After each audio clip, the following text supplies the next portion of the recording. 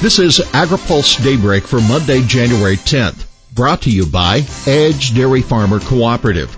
Good morning, I'm Jeff Nally. Here's today's headlines. AFBF got to have trade agreements. Thune announces plans and courts weigh pesticide cases. AFBF got to have trade agreements. The American Farm Bureau Federation's annual meeting is underway in Atlanta. The president of the nation's largest ag group is keeping the pressure on the Biden administration to deal with supply chain disruptions and remove barriers to U.S. ag exports. Speaking to reporters at AFBF's annual meeting yesterday in Atlanta, Zippy Duvall said AFBF is pushing the administration to negotiate a Phase 2 trade deal with China and consider rejoining the Trans-Pacific Partnership. In a pointed remark, Duvall said, quote, agriculture goes a lot deeper than just being about climate. Farmers need inputs and reliable infrastructure, and we've got to be able to deliver those products that we sell outside of our country, and we've got to have trade agreements to do it, he said. Now, looking ahead, Ag Secretary Tom Vilsack will address the convention today, and there'll also be a recorded message from President Biden. For more on this week's ag policy agenda, you can read our Washington Week Ahead. We also have a report on Duvall's keynote speech to AFBF yesterday. Senate Ag GOP solicits academic help on livestock bill. Economists at a number of leading land-grant universities are helping the Senate Ag Committee's GOP staff evaluate the implications of a livestock market reform bill championed by two panel members. John Newton, the committee's chief GOP economist, told AFBF members yesterday that, among other things, senators want to know how the bill could affect cow-calf producers, what the bill's costs and benefits are, and what the industry would look like in 5 to 10 years if it's enacted. By the way, experts at Iowa State and the University of Nebraska are among those the committee solicited for help. This could be tricky political territory for them since the bill is authored by Iowa's Chuck Grassley and Nebraska's Deb Fischer. The committee already has a report from Colorado State University's Stephen Kuntz. Thune running again. Senate Ag Committee member and GOP whip John Thune announced over the weekend that he's running for a fourth term. Thune, 61, is seen as a potential successor to GOP leader Mitch McConnell of Kentucky. As an Ag Committee member, Thune has been especially involved in commodity and conservation policy, frequently working across party lines with colleagues such as Amy Klobuchar of Minnesota. We'll have more AgriPulse Daybreak after this. AgriPulse Daybreak is sponsored by Edge Dairy Farmer Cooperative, the third largest dairy cooperative in the country based on milk volume. Edge is a powerful advocate in Washington for farmers throughout the Midwest. Dairy farmers have always been leaders in caring for the environment, and they continue to lead in addressing changing climate conditions. Edge believes environmentally focused policies affecting agriculture should be guided by farmers, grounded in science, driven by the market, and sufficiently flexible to allow for innovation at the farm level. Welcome back to AgriPulse Daybreak. Groups want restart of dicamba litigation. Environmental groups are seeking to restart and expedite litigation challenging the registration of dicamba, the widely used herbicide that EPA said last month continues to damage off-target crops and other vegetation.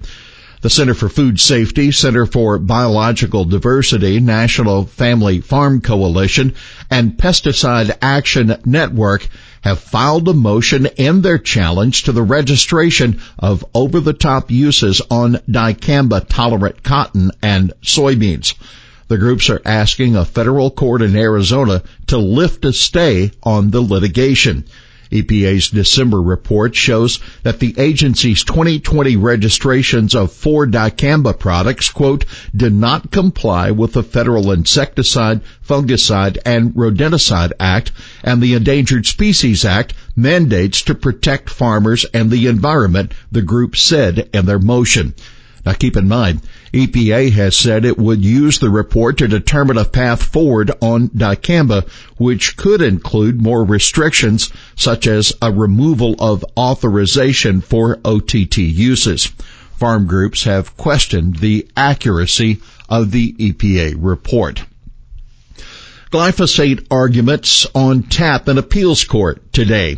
The Ninth U.S. Circuit Court of Appeals is hearing arguments today on whether EPA's registration of glyphosate in 2020 is legally defensible. Groups including Rural Coalition, Center for Food Safety, the Natural Resources Defense Council, and Center for Biological Diversity allege the agency failed to consider the cost to farmers of resistant weeds and harm to endangered species. They also say EPA lacks evidence for its conclusion that glyphosate, the active ingredient in Roundup, doesn't pose human health risks.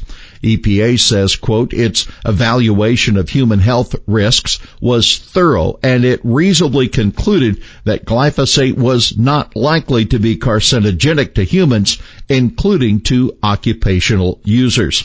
Commodity groups representing corn, wheat, soybean, sugar beet, sorghum, and wheat growers, CropLife America, the Agricultural Retailers Association, the American Farm Bureau Federation, and Monsanto all are backing the EPA.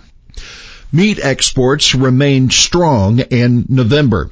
November was another good month for U.S. beef exports, according to the latest trade data released by the Commerce Department and analyzed by the U.S. Meat Export Federation.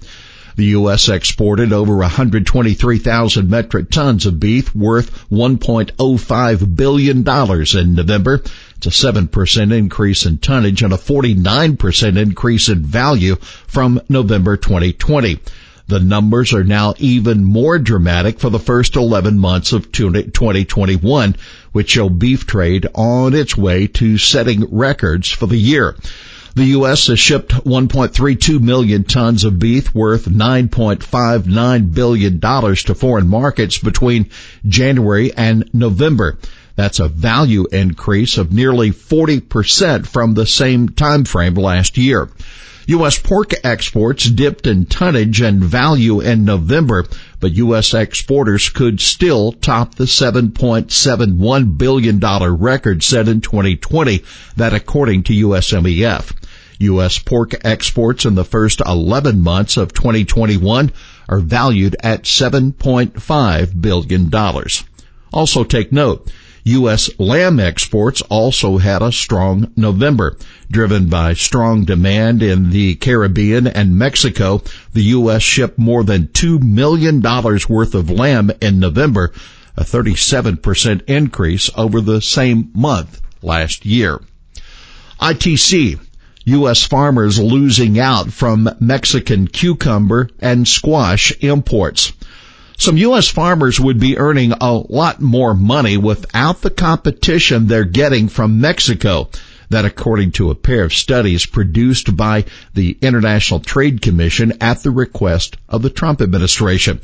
During an average year between 2015 and 2020, U.S. farmers of summer squash would have likely seen revenues go up by about $16 million in the absence of competition with imports from Mexico, one report concluded. The other analysis showed that U.S. farmers would have seen revenues rise by about $31 million in the same scenario. Well, here's today's He Said It. It is the biggest limiting factor that agriculture has standing in front of us. That AFBF President Zippy Duvall on the shortage of ag workers. Well, that's Daybreak for this Monday, January 10th. Brought to you by Edge Dairy Farmer Cooperative. For the latest news out of Washington, D.C., visit agripulse.com. For AgriPulse Daybreak, I'm Jeff Alley.